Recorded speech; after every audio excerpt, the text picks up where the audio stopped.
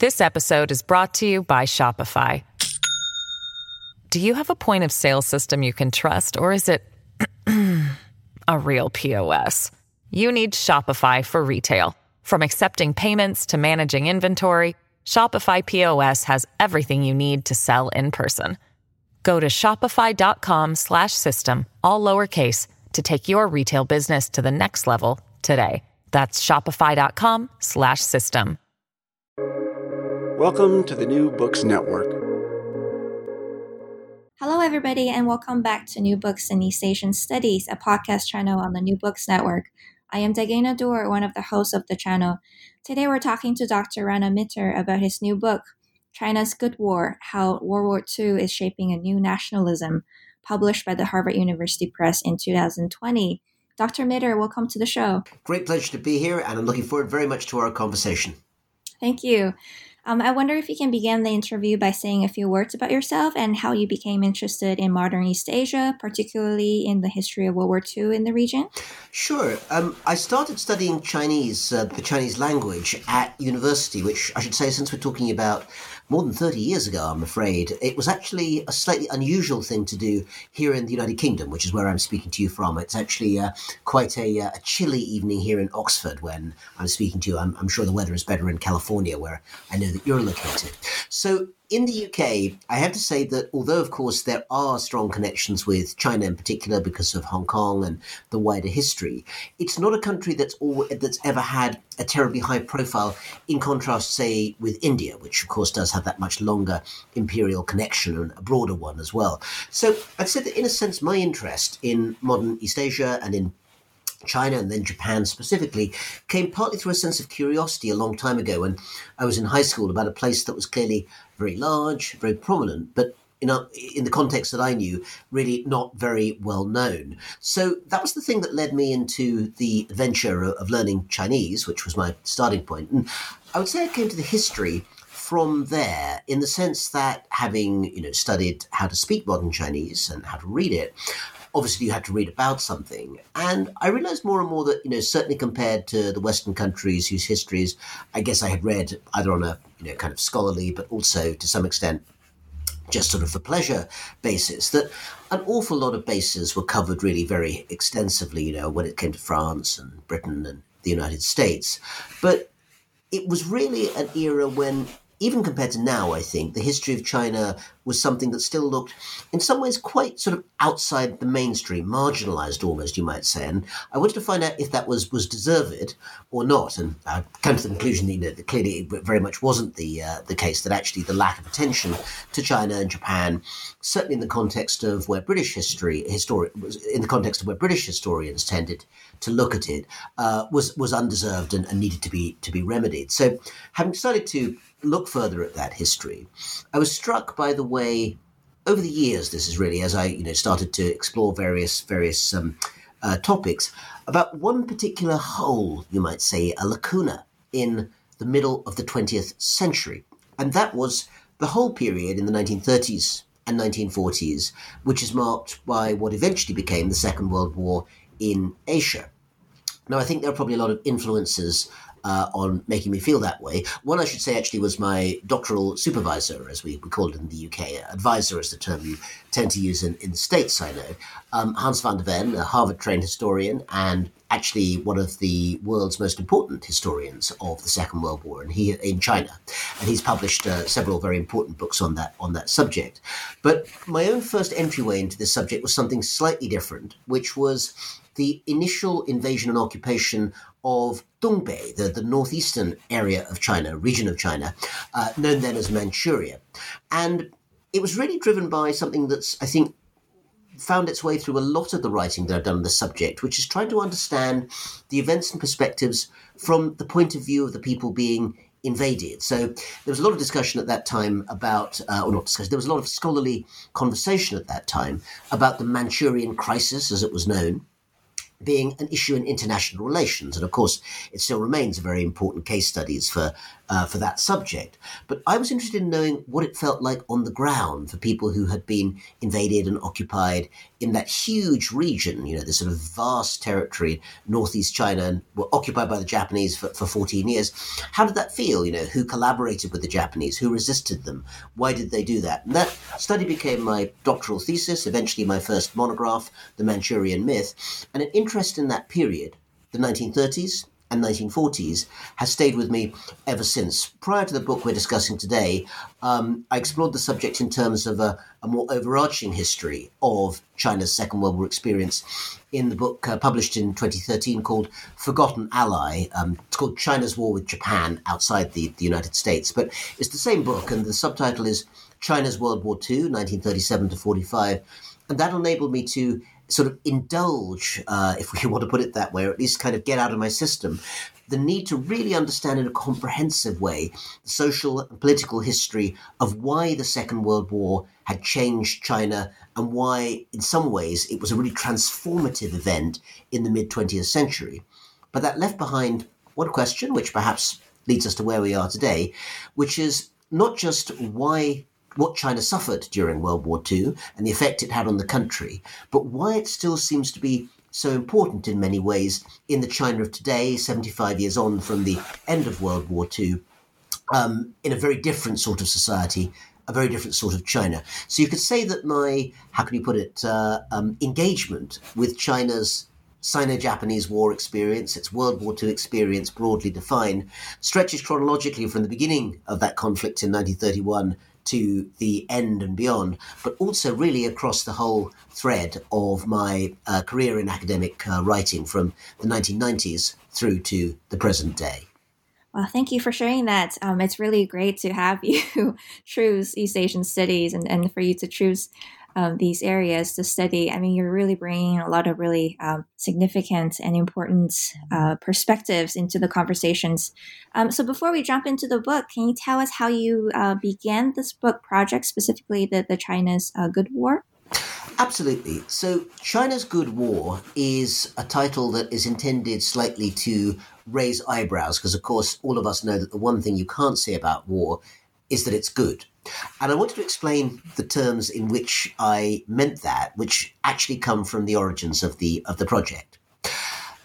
When I was doing research on a whole variety of topics in China in the 1990s, 2000s, so we're talking about more than 20 years ago now, when I was a postdoctoral fellow initially, I was doing sort of classic historical research, archives, libraries, that sort of thing.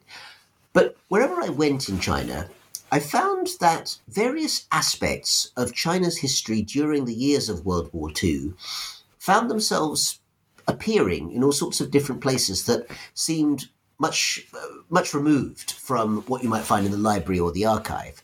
So, you would turn on the TV in some cheap hotel room and see endless numbers of either documentary series or kind of adventure fiction series on TV, kind of soap operas, set during the period of the war against the Japanese in the 30s or 40s. I also remember, I think, for the first time in 1997, visiting the Museum of China's War of Resistance against Japanese Aggression, which people will know, of course, is the official Chinese term for the China theatre of World War II in China, often abbreviated in Chinese to just Kangzhan. And the museum, which is placed at Wanping, a few kilometers outside the center of Beijing, the site where the war actually broke out in 1937, is now a very large, comprehensive museum of that wartime period. So going to see that, initially, as I say, more than 20 years ago, also put into my mind that this was something quite important in the mind of modern China.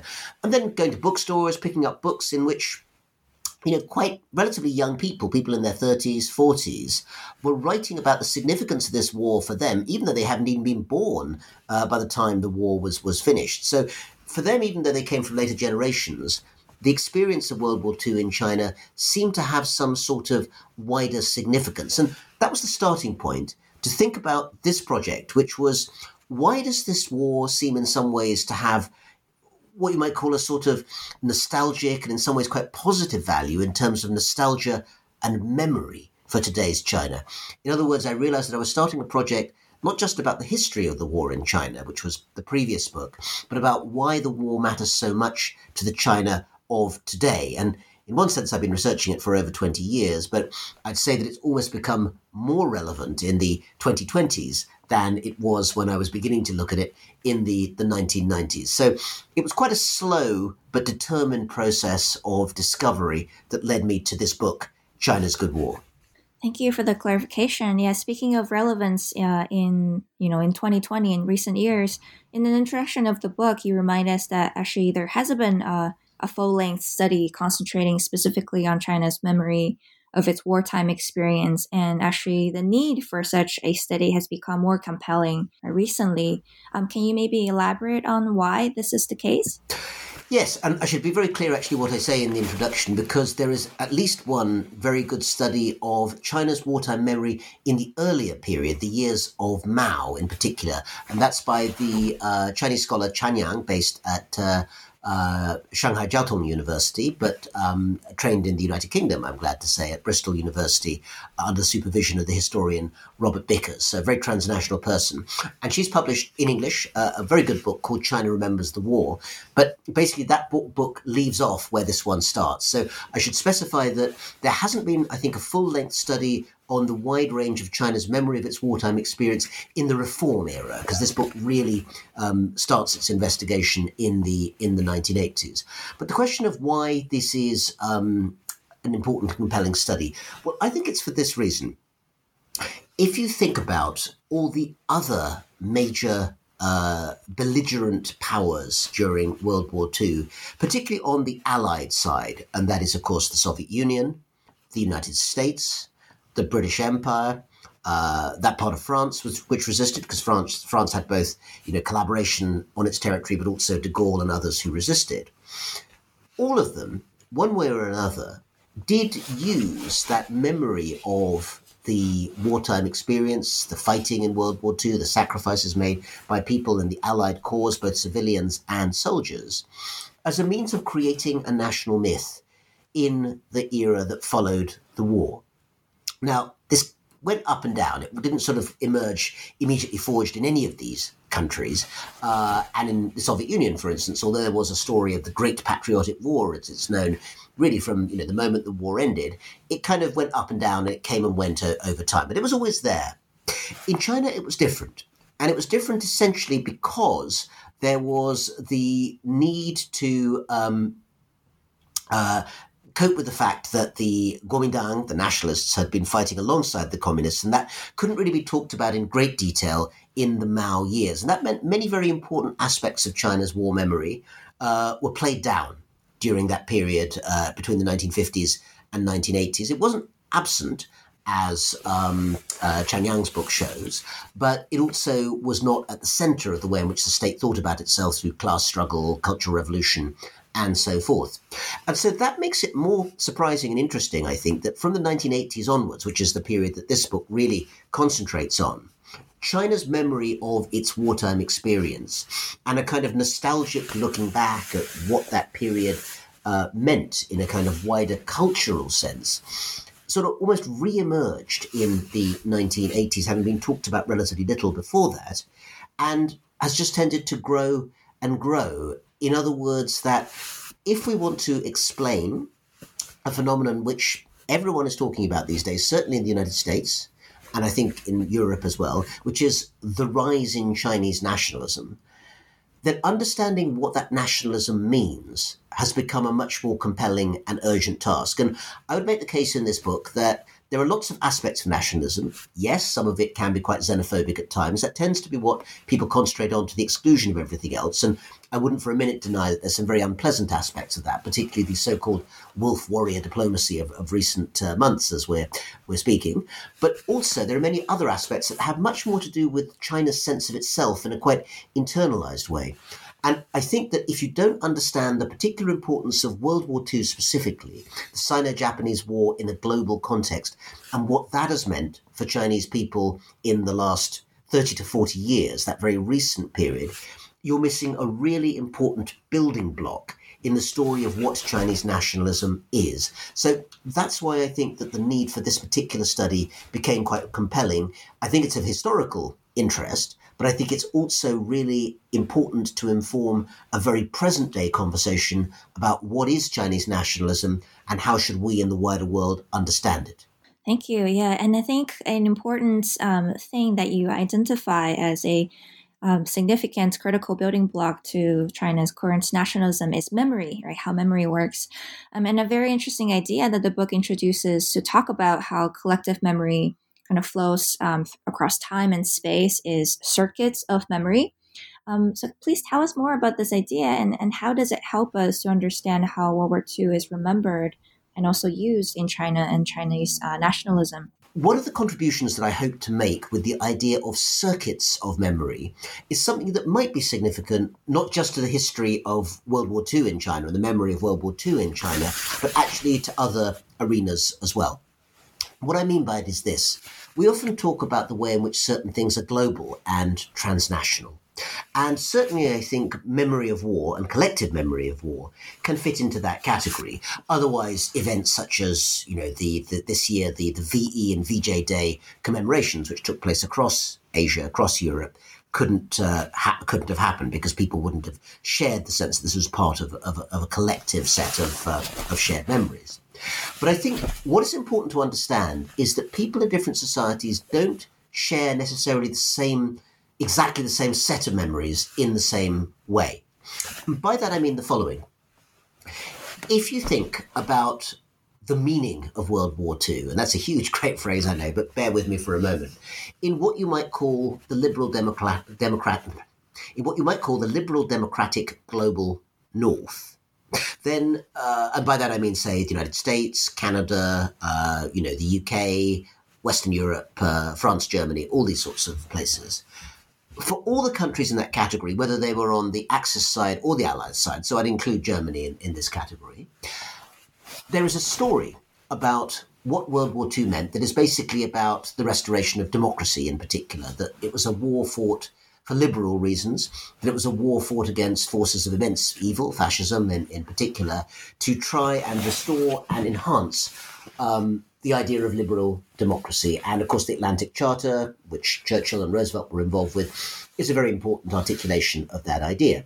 And I think that's a perfectly valid and indeed a very admirable explanation for World War II, which has continued to give it the idea, to fuel the idea that it was, to use the phrase that I've stolen, I have to say, for the book's title, from the great American oral historian Studs Terkel, that it was a good war. In other words, not that the war itself was good in terms of death and fighting, but rather it was good in terms of creating a myth of a moral purpose to the war that was ultimately worthwhile.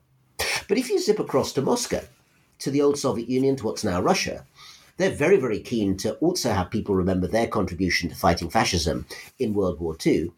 But in no description could you say that the Soviet contribution was primarily to defend liberal democracy, because, of course, it was, amongst other things, to defend the regime of Joseph Stalin and the Soviet Union, which was not liberal and not democratic in that sense at all, and, of course, was pretty murderous in its own right.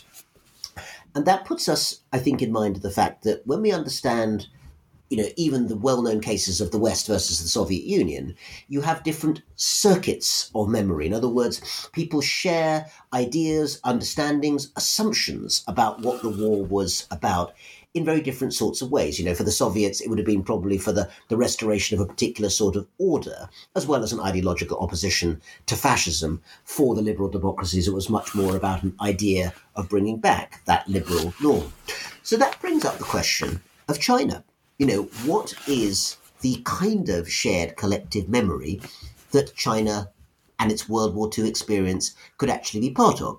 And I argue quite strongly in the book that you have to understand what it was that China's fighters and China's people and China's politicians and soldiers thought that they were actually fighting for. Because clearly, although many phrases about democracy were used by top leaders, most people did not feel themselves to be part of certainly a liberal democratic enterprise in the way that perhaps soldiers for GIs or British soldiers would have done.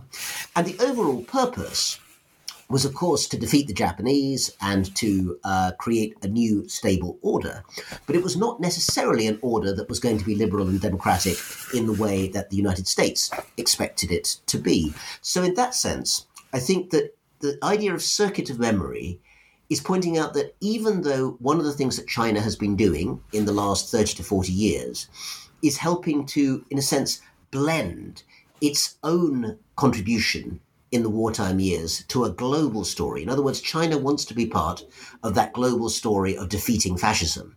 But at the same time, the circuit of memory within which it operates is one in which order, rather than, say, liberal democracy, ends up being a much more important justification for why China fought the war and why it was important it was on the winning side. And that circuit is not shared, I would say, in that way with Western Europe or with North America. And memory, in a way, or these different circuits of memory, in a way, also creates different moral meanings for the war. And this is sort of explained in Chapter 1. So Chapter 1, Hot War, Cold War, traces the trajectory of World War II in China and argues that the meaning of the war for the majority of the Chinese who were fighting was actually significantly different from its meaning for their American and British allies. So what was China's narrative for why we fight, and how is it different from the narratives constructed by the other allied forces? So I think that what I try to do in that chapter is to explain that there are quite specific narratives, moral meanings, wider messages that underpinned China's resistance to the Japanese in World War II at the time, and that it's important to understand how the Chinese saw that war at the time to be able to understand how it's changed in the period after the war itself. So different groups within Chinese society in the wartime years had, to be honest, very different views about what the war was for. Let's take just, perhaps the three major players, you might say, in that war on the Chinese side, and look at the different way in which they would have seen what they were fighting for. First of all, the leader of China's nationalist government at the time, Chiang Kai-shek, Jiang Jieshi, is the figure who at that time was, of course, recognized as the leader of China internationally and the head of the recognized government. And I think Chiang Kai-shek's Kuomintang, the Nationalist Party, and the regime which he was at that time in charge of, were looking for a variety of things. They saw the war, I think, first of all, as a chance, once and for all, to solve the problem of China's compromised sovereignty. Ever since really the breakup of the Qing Empire in 1911, China had been scrambling and scrabbling to try and regain the sovereignty that it had lost after the Opium Wars, after bits of territory had been carved off.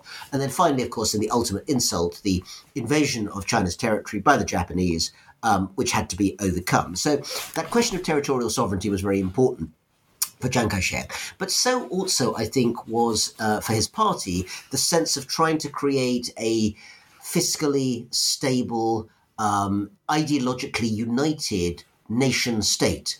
Was it going to be democratic? Well, I think not initially, but certainly if you look at Sun Yat-sen's thinking, and that was very influential on many in the Nationalist Party, I think they expected to have at least debates about what the shape of the politics of the post-war Chinese state would be between real hardliners like Chen Lifu and Chen Guofu and more liberal figures, people in the government or associated with it, like Hu Shi and Jiang Tingfu and others.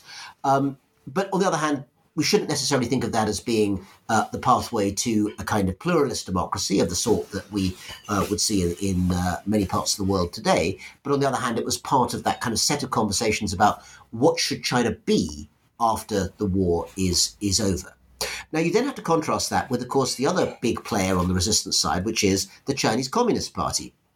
At that point, Mao Zedong was moving to the top of the power structure in the party, which he'd solidified during the wartime years with the so-called Zhengfeng rectification movements. But they wanted a very different sort of post-war vision. In a sense, if the Kuomintang nationalist position was about evolution of where China was and throwing out imperialism, the Chinese communists wanted those things too. They wanted national sovereignty. They wanted imperialism to end in China, but they also wanted a much more radical sort of revolution, perhaps to be put forward in stages, but ultimately class struggle and the creation of an entirely new sort of society. So that's sort of different aim, the old Chinese expression, two people in one bed, but with different dreams. And the other element that I think that we need to put in, which we forget, is that there was a whole bunch of other Chinese who were fighting in World War II, but they were fighting on the Japanese side. And those could be exemplified by Wang Jingwei, the leader of the collaborationist government that operated in Nanjing between 1940 and 1945. They also had a vision of what they were fighting about, but from their point of view, it was better, they thought, since they were forced into it, to be part of this greater Japanese empire, try and carve out some position for China within it, and express what the historian Tim Brooke has called collaborationist nationalism, a new definition of what China was going to be by taking part in the war on the Axis side rather than the Allied side. So really, overall, it's fair to say that when we talk about what China was fighting for in World War II, we're actually talking about what different groups within China wanted. And some of them were heading in the same direction, the defeat of the Japanese, but the pathway that they wanted to take to get there could be quite different in all those cases. And because the communists eventually, of course, won in 1949, we sometimes tend to forget that actually the pathway to that 1949 victory was not preordained or obvious or inevitable, but came through a whole variety of quite complicated paths. This episode is brought to you by Shopify. Do you have a point of sale system you can trust, or is it a real POS? You need Shopify for retail. From accepting payments to managing inventory, Shopify POS has everything you need to sell in person. Go to shopify.com/system, all lowercase, to take your retail business to the next level today. That's shopify.com/system. Thank you. Yeah, it's pointing out that diversity in the narrative of why we fight is really important in understanding that part of history. And chapter 2 turns to the changing historiography actually in post-Cold War China. So here we're looking at the Deng Xiaoping era of the 1980s. And your book points out that in the 1980s, there was an openness and willingness in Chinese academia to encourage research on a variety of previously forbidden areas of historical study. So what aspects of the wartime period became topics of interest for the Chinese academics? Absolutely. And chapter 2 basically picks up the story at the beginning of the 1980s, as you say, and that follows that period which I mentioned, earlier on in our conversation, but just a reminder that during the Mao years, World War II, the war against the Japanese, was talked about, but it was very much in quite stylized terms. The Chinese Communist Party was in the lead, and, that's all there is to it. And very little, if any, mention of the Kuomintang, or indeed the Americans or the British or other foreign powers who had also been on the Allied side in China during World War II. So, of course, the Cultural Revolution ended. Mao, of course, died in 1976, and reform opening and the era of Deng Xiaoping began. And, of course, there were a whole variety of changes that hit China during that period, everything from the introduction of markets to the setting up of special economic zones. But along with that, a pressure for more academic freedom to basically have China talk about a whole variety of subjects that it simply hadn't been addressing properly, including economics, sociology, and indeed history. And what I explore in that chapter is the way that particular historians, based in particular institutions, I should say, found themselves basically looking at areas of interest to do with the World War II period that hadn't been previously looked at. So let me just say who these people were, and then why it was permitted for them to do so, what the agenda was for the state.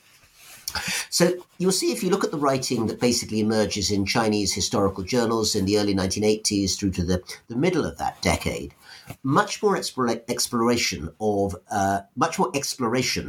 subjects that had previously been essentially taboo, and these might include, a kind of frank and open discussion of the actually very considerable role of the nationalists, the Kuomintang, and of Chiang Kai-shek beyond that, in terms of the ultimate defeat of the Japanese. So big battles and conflicts such as battles in Shanghai, Taizhuang, Changsha, these sorts of places, which were very important in terms of the progress of the war, but had not been much talked about in the mainland because the Communist Party, the Chinese Communist Party, wasn't really involved with them at all. And a variety of historians who I discuss, pioneers, Professor Zhang Xianwen of the Nanjing University, figures also Nanjing, Fudan, and Shanghai, the Chinese Academy of Social Sciences. Again, many, many distinguished scholars, more of them are named in the book, wrote some pretty groundbreaking stuff based on archival materials from Nanjing and elsewhere that really argued that, look, we have to look again at this particular period and acknowledge that actually it wasn't just about the Communist Party. They were important. They said, of course, they were important. But at the same time, we have to understand that the Kuomintang, the nationalists, also fought a very considerable number of wars during this period. Now, you have to remember that this was a very daring thing to do at the time, because mentioning the Kuomintang in a positive way was not a simple thing to do. There were some motivations on the state's side, as in the party state, the CCP, to do this. One was trying to get a bit closer to Taiwan, where, of course, many of the Kuomintang had fled in 1949 after the Civil War, and this was felt to perhaps to be one way to try and get a bit closer to them and say, we understand historically where you're coming from, and we want to say something nice about your contribution to recent history. But there's also a wider sense in which it became part of the project, in particular, as I go through in the chapter, of one rather surprising character, and that's the communist ideologue and historian and top-level party operative Hu Qiaomu, formerly Chairman Mao's private secretary. He was in Yan'an during the war, fiercely anti-Kuomintang. He was not fond of them at all, so he's a really top-level communist character. But he did believe it was important for the People's Republic to spend more time thinking about the wider history of World War II, because he felt that it was really important in terms of understanding the place of the Second World War in the overall formation of China's role in international society. In other words, he was one of the first people, not the last by any means, but one of the first people to suggest that maybe China's modern, most recent phase of modern history did not just begin in 1949, in other words, the communist victory on the mainland, but to some extent in 1945, when the Kuomintang was still in power in terms of China entering international society, the United Nations, and so forth. It was said in a very preliminary way, and as I say, that idea has developed much more over time, and I think we'll probably come back to that later in the conversation. But it's worth noting that endorsement from people, hardline communists like Hu Qiaomu, was an important reason that these very innovative historians at the university level felt encouraged to make these cases, make these claims that previously, 3, 4, 5 years before, might have been essentially forbidden and censored out of existence. Thank you. That's really interesting. And then to talk about academics, it's also important to kind of look at how these previously forbidden areas of historical study are also discussed in the public sphere, right? Which is what is discussed in chapter 3 and 4. So chapter 3 and 4 both kind of look to public sites and spaces of war memory in China since the 1990s and how they kind of helped to shape World War II into China's quote-unquote good war. So these public spaces include museums, as discussed in Chapter 3, and also TV, film, and the online space discussed in Chapter 4. So how was the war been narrated in these different arenas as the good war, and also why? I think that it's really important to understand that over the last 30 or 40 years, China's own collective memory of World War II has made itself very much a presence in the public sphere in various ways. And you've already mentioned, we're talking about museums, we're talking about movies, films, online, all these areas.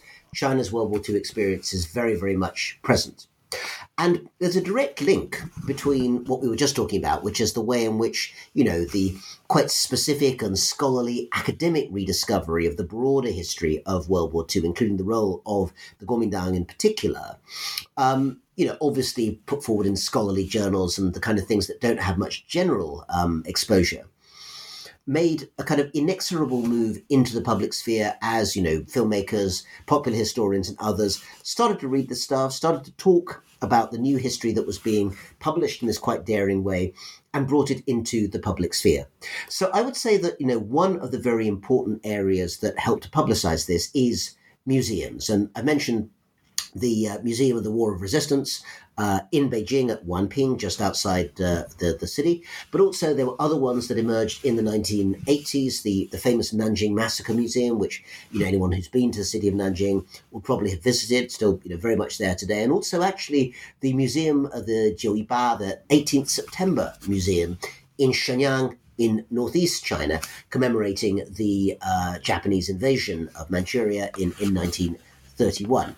So in terms of big institutions that were then used for public education, school children, visitors, tourists, all these sorts of people, the history that, first of all, the academic historians have been talking about made its way much more into the public sphere. But there was also official permission given through the censorship authorities to allow a more broad and in some ways authentic and realistic portrayal of the wartime years in popular culture as well. So, as early as the mid-1980s, the first film was made of the Battle of Taiyuan, this big battle in April 1938, which the Chinese won against the Japanese, but was actually won by the Kuomintang, or people associated with them like Li Zongren, not by the Chinese Communist Party.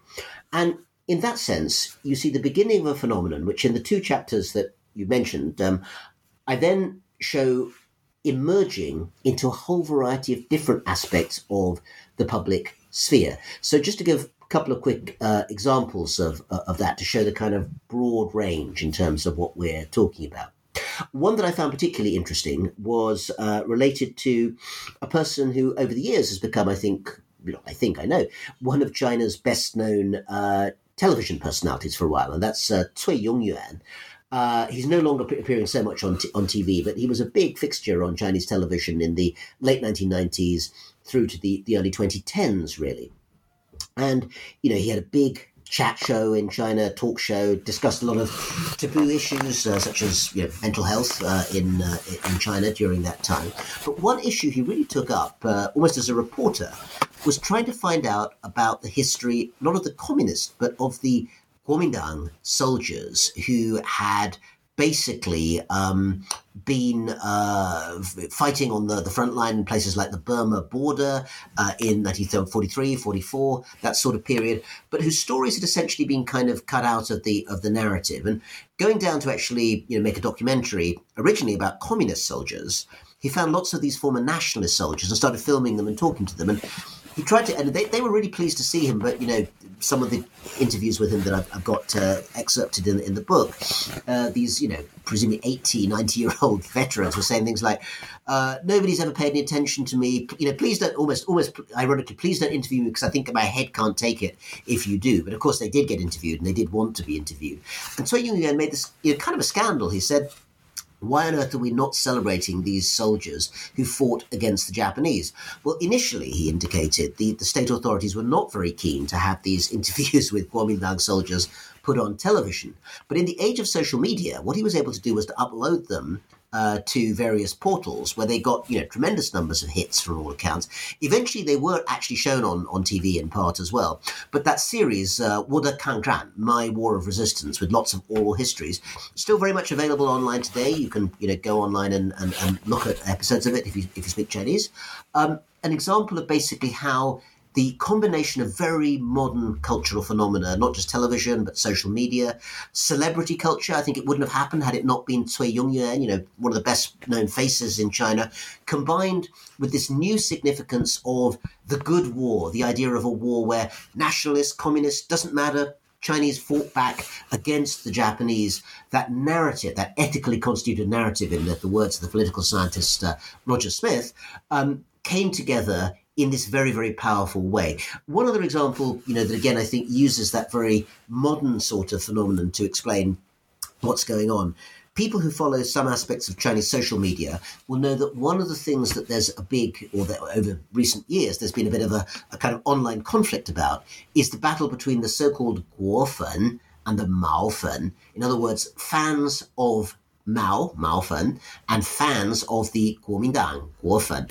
And one of the ways in which these online groups, the Guofen are basically having this rather nostalgic take that, things used to be better when the Kuomintang were in power and Chiang Kai-shek was in power back in the 1930s and 40s. And the Mao Fen are saying, you're out of your minds. This is crazy. Mao was a much better ruler than Chiang Kai-shek. And how dare you say this? And they write all sorts of rude things about each other online, which leave observers slightly dumbfounded. But this matters a lot in terms of this World War II narrative, because actually one of the really primary areas in which the Guofen in particular are keen to press their case is the idea that really it was the Kuomintang who did most of the really hardcore battle fighting, which leads me to, when you read these sort of posts, to see this sort of account that basically some particular battle or some particular event in World War II, the Shanghai warehouse battle, which has recently been in the movie Babai, the 800, that sort of thing. Now, why is this significant? Well, I argue it's significant in the same way that when, let's say, people in, the US Deep South are talking about Confederate statues and whether, that heritage should be kept there or not, they're not, in the most part, really talking about history. I mean, some of them are history buffs and they really care about what happened at Vicksburg or at Antietam or whatever. But actually, a lot of what they're saying is about what the United States is now. And we all know that the US Civil War is not past history in America today. It's very much current affairs. Well, that's true in many aspects of the Second World War as well, in terms of making a case that these online warriors want to make about whether today's CCP China is better or worse than some imagined version of the past. And the wartime contribution becomes part of that. Final note on this, in this section, to pick up that point I just made about World War II in China being current affairs and not just history. Well, the movie I just mentioned, Babai, the 800, is a really good example of that. This year, as you probably know, 2020, it's been the biggest box office movie, I think, in the world, with over $300 million worth of box office tickets sold for it. It's sort of big, gory epic about this last stand battle in 1937 in Shanghai.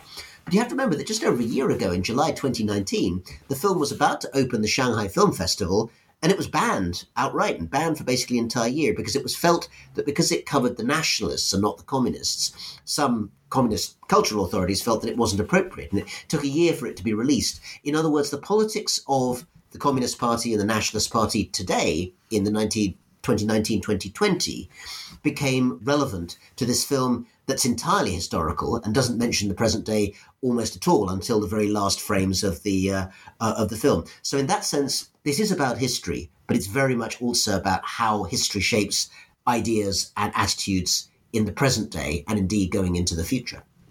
And this battle between the nationalists and the communists in the Chinese memory is also, or can be, present in local forms, right? So in chapter 5, from Chongqing to Yan'an, the discussion on war memory in China turns to these local forms, specifically focusing on how the center of gravity of historiography has been shifted from Chongqing, or the wartime kind of headquarters for the Kuomintang, to Yan'an, the headquarters for the communists, but also how these local regions have attempted to revive and celebrate their own war memories in revisionist accounts. So my question is, so how compatible are these local narratives of the war with more centralized top-down narratives promoted by the party state today? Local narratives are, I think, one of the single most interesting things about the way in which memory of World War II is shaping identity in China today, because it's not, I think, about local identity versus national identity, but rather the way at which the two sides operate almost at not at 180 degrees from each other, but 90 degrees from each other. I'll explain what I mean. One of the places that I've always found fascinating in China because of my interest in World War II is Chongqing, which, as you said, was the temporary wartime capital of China between 1937 and 46. The Kuomintang finally went back to Nanjing in 1946. And for a very long time, Chongqing's history as the temporary wartime capital, certainly under Mao, was not very much mentioned. The city did preserve a few of the historical sites, Hongyancuan, where Zhou Enlai and others basically were the communist delegates to Chongqing during the war. But, the vast majority of what happened in Chongqing happened under the Kuomintang and therefore couldn't be commemorated under Mao. Things Ever since the opening up, though, of this space for more wide-ranging discussion of the war, since the 1980s and 90s onwards, Chongqing has taken up this nostalgia and taken up this heritage and made really big business of it. So these days, you can go out to Huangshan, the little kind of estate on the outskirts of Chongqing, where Chiang Kai-shek had his kind of wartime headquarters when he wasn't in the main city. And it's all preserved in a very respectful way, I have to say, as being the wartime headquarters of the Generalissimo. Sometimes there's even an actor, kind of cosplay guy, dressed up as Chiang Kai-shek to show you around, which adds a certain level of kind of three-dimensionality to what's going on. Elsewhere in the city, you'll find areas like, the old air raid tunnels being revived either as restaurants in some cases or as museums. In other words, a whole variety of history that wasn't being told has been revived. And one of the interviews I did, particularly actually also heard from the great historian Su Zhiliang, is the way in which oral histories were also collected by some really fine historians to try and collect memories of people who had been evacuated out to Chongqing in the wartime years, before they died off. And some of those older people said they were never able to tell those stories under Mao. Now they could. And their great fear was not dying, because, everyone dies. Their great fear was that their memories would not be recorded for later generations because, of course, they had gone off not to the communist areas in Yan'an, but rather to the nationalist areas and the capital at Chongqing. So all sorts of things, including, of course, the horrific air raids, the Dahongzhao, the great bombing of Chongqing, which took place, month by month for years in the late 30s, early 40s. All of these are now central to the way that Chongqing talks about itself to the wider world, but they're also, in a sense, something of an opposition to the way in which Beijing talks about the war, which is very much top-down, leading role of the Communist Party. The Chongqing narrative never says explicitly, well, actually, the Kuomintang did more and our own people suffered more than anyone else. But the implication is really, really strong. And those sorts of narratives, I think, do a lot to try and create a local sense of identity that in some ways pushes back against just a sort of top-down kind of version that we sometimes see. Just a brief thought also about Yan'an, the communist wartime capital, which is also discussed there. And the way that I talk about it is through a book by a historian called Zhu Hongzhao, which is about everyday life in Yan'an. And it's a book I found fascinating because it provides a kind of mixture of something you don't see very often, certainly these days in Western writing about China during this period. Because on the one hand, Zhu Hongzhao's book is very frank about the many, sort of negative sides and often very brutal sides of communist rule in Yan'an during those years. It's not a sort of red nostalgia book that argues that basically everything was wonderful. It says that it was dirty. Says that people fought with each other, says that, some people were subjected to psychological and even physical torture. So there's no stepping away from that. But the book also says that nonetheless, the Yan'an experience is something that actually people elsewhere in China should understand, because it was about a kind of collective identity that was something that was bigger than just individual interests. And the author slightly mourns at the end of the book that, today's China, maybe where the kids are all have, kind of cars and video games and, anything their consumerist hearts might desire, that they need to look at Yan'an as perhaps a period when, even despite the hardships and the horrors, sacrifice was something that was meaningful. And I think it's really interesting that in recent weeks, as we're recording this, in a slightly different context, the Korean War rather than Yan'an, but Xi Jinping, no less, has been using that term, Xisheng sacrifice, as a means of explaining why wartime can sometimes shape societies in directions that are more collective rather than more individual. And we see a lot of that, I think, in that kind of localized memory that you find in different parts of China, from Chongqing to Yan'an to Nanjing to the northeast, all over the place. Yeah, it's very fascinating. And beyond the local forms, right, within China, the memory, the wartime memory amongst the Chinese also extends to international events, right? So in the 6th chapter of the book, the Cairo Syndrome discusses this kind of revival of interest in topics such as the Cairo Conference in 1943 and how it fueled China's attempts to reassess the processes that led to the post-World War II global order. Right, so what are the drives behind this kind of reassessment of the post-war order based on international events, and how have these attempts shaped China's standing on the international stage today? Absolutely. So having in the previous chapter really looked, at very kind of granular on the ground sort of studies, talking to people about their grandmother's memories or that sort of thing. For the final sort of large chapter, I wanted to look at almost the other end of the telescope, which was in the big wide world where we know that China is now becoming, the most important actor, perhaps after the United States in the world. Does this World War II story, does the memory of World War II have anything useful to tell us about the rise of China, a phrase you keep hearing everywhere, but is often not analysed nearly as much as it should be? And the answer is yes, it absolutely does. Understanding China's attitude towards World War II is, I think, central to understanding its international position today.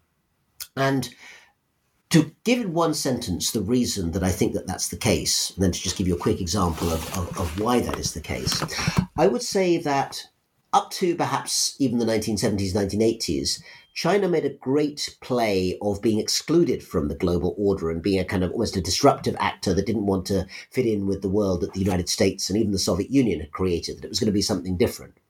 These days, the message is very different. If you hear people like Xi Jinping or Wang Yi, the foreign minister, who was speaking at the Munich Security Conference earlier this year, for instance, they argue very strongly that actually China was a founder nation of the United Nations, the first signatory of the UN Charter, and that broadly speaking, China is also an owner of the post-1945 international order, the one that seems to be under some stress at the moment. But their argument is that, just if America gets to define large parts of that order because America lost so many lives and spent so much money in the Pacific War, well, then China also fought, 4.5 years longer than the Americans did in Asia, and also lost millions of lives during World War II, and therefore ought to also have a right to be able to shape that international order. So the argument is really about World War II as a sort of price paid for joint ownership of the post-1945 global order. So let me give you a specific example that shows why that's important in detail for the Chinese. 7 years ago, in 2013, the 70th anniversary was being marked of the Cairo Conference that was held in November of 1943, and it was the only Allied wartime conference in which the Chinese leader, Chiang Kai-shek, took part. He sort of sat in Cairo alongside Winston Churchill and President Franklin Roosevelt. Also, of course, alongside Sung Mei-ling, Madame Chiang Kai-shek, China's voice to the international world at that time. The conference was not massively significant in terms of strategy, but it did lead to one important endpoint, which was the signing of a declaration, a communique at the end, called the Cairo Communique, which said, amongst other things, that territories outside Japan's home islands, including islands, outlying islands, could be redistributed as the Allies saw fit when Japan had been defeated. And 70 years later, China's state authorities, media, and so forth, put forward very strong arguments, which they still use today, that the Cairo Communique and the Cairo Conference should be justification for China's claims to the Diaoyu Islands, as the Chinese call them, the Senkaku Islands, as the Japanese call them. Those islands uninhabited, halfway in the East China Sea, halfway between China and Japan. And while there's been international disputes raging around that for years and years, the use of this wartime example, this documentation, and the extrapolation of a decision made by the Kuomintang nationalist Chinese government back in the late 1940s or mid-1940s to a decision that is now being pushed by the Communist Party of today is both a kind of interesting intellectual sleight of hand. It's essentially arguing that a government that they for a long time argued was completely illegitimate, the Chiang Kai-shek government, actually should have its various claims recognized in a certain way, to also making it clear that the days in which China basically regarded itself as an outsider in the global order are long since over. And not only does it want to have a very powerful role in international society, the UN, WTO, and so forth today, but it is using wartime history and the moment of creation of the international order in 1945 at the end of World War II as its starting point. So that goes back to what I was saying earlier about Hu Jiaomu, that communist theorist back in the 80s, being one of the first people to argue that Chinese history should effectively start not in 1949, but 1945, what I've called the Cairo syndrome. In other words, the argument that actually these wartime precedents really matter for China today is yet another sign that actually 1945 and not just 1949 should be regarded as a date of origin for China's claim on the international system. Yeah, that new dating is really fascinating. It's definitely an argument to think about for a lot of historians of modern China. And lastly, how has China's World War II narrative been used recently in the Trump era and also in the age of COVID-19? Well, China's World War II narrative is a gift that keeps on giving from the point of view of China's government and its ruling party. I mean, some of the examples I've given, including the ones about China basically arguing that, its formative role in the United Nations, it means that it has a continuity from then till now. And that's been happening actually in a direct response to what is certainly perceived internationally as the Trump administration's very active rejection of that order. President Trump has been the first US president really since 1945. Actively, it seems to reject that post-1945 world order. And that has given China the chance to say, not only were we present at the creation, to use Dean Acheson's term, in 1945, it wasn't just the Americans, but also we are now the more worthy holders of that order in terms and maintainers of that order in terms of what we're doing. So that is one element that clearly is very much there. But in terms of COVID-19, I thought it was fascinating. I found it fascinating that when the pandemic broke out in China and was really running riot in the country in February, March, and it looked like it was a very, very bad time for the Chinese government, immediately Xi Jinping's government reached for the metaphor of choice, which was the Second World War. In other words, they talked about the People's War, the Renmin Zhanzheng, against the virus. Now, this is exactly the same phrase that was, of course, being used by Mao and others for their guerrilla warfare against the Japanese back in the 30s and 40s. This time it wasn't the Japanese, it was a virus that was being opposed, but very, very similar language that was being used there. So it was a metaphor that had lots of potentiality to it. But I think even within the last few days and weeks as we're speaking, there's been yet another way in which this wartime metaphor issue has been twisted, and that might be a good way to bring us up, as it were, to the present moment. So earlier this year, in August of 2020 and September of 2020, there was plenty of online commemoration in China of the 75th anniversary of the ending of World War II. And this was being used to tell a story about China as an international actor, very much the story I've just been talking about, which was the idea of China as a founder of the UN, a good internationalist power, a power with moral ballast, moral weight behind its wartime contribution, which should be used to give credit to China now for what it wants to do in the region. So all of that was happening in the course of just 3 or 4 months ago. But then the war metaphors changed in September, October, in other words, the period that I'm talking to you now. And it was clear that a rather different war was now being brought out for its anniversary dusting off. And that was not the end of World War II, but the beginning of the Korean War, which broke out, of course, in 1950, actually in June, but the commemorations have been much more tied to this autumn.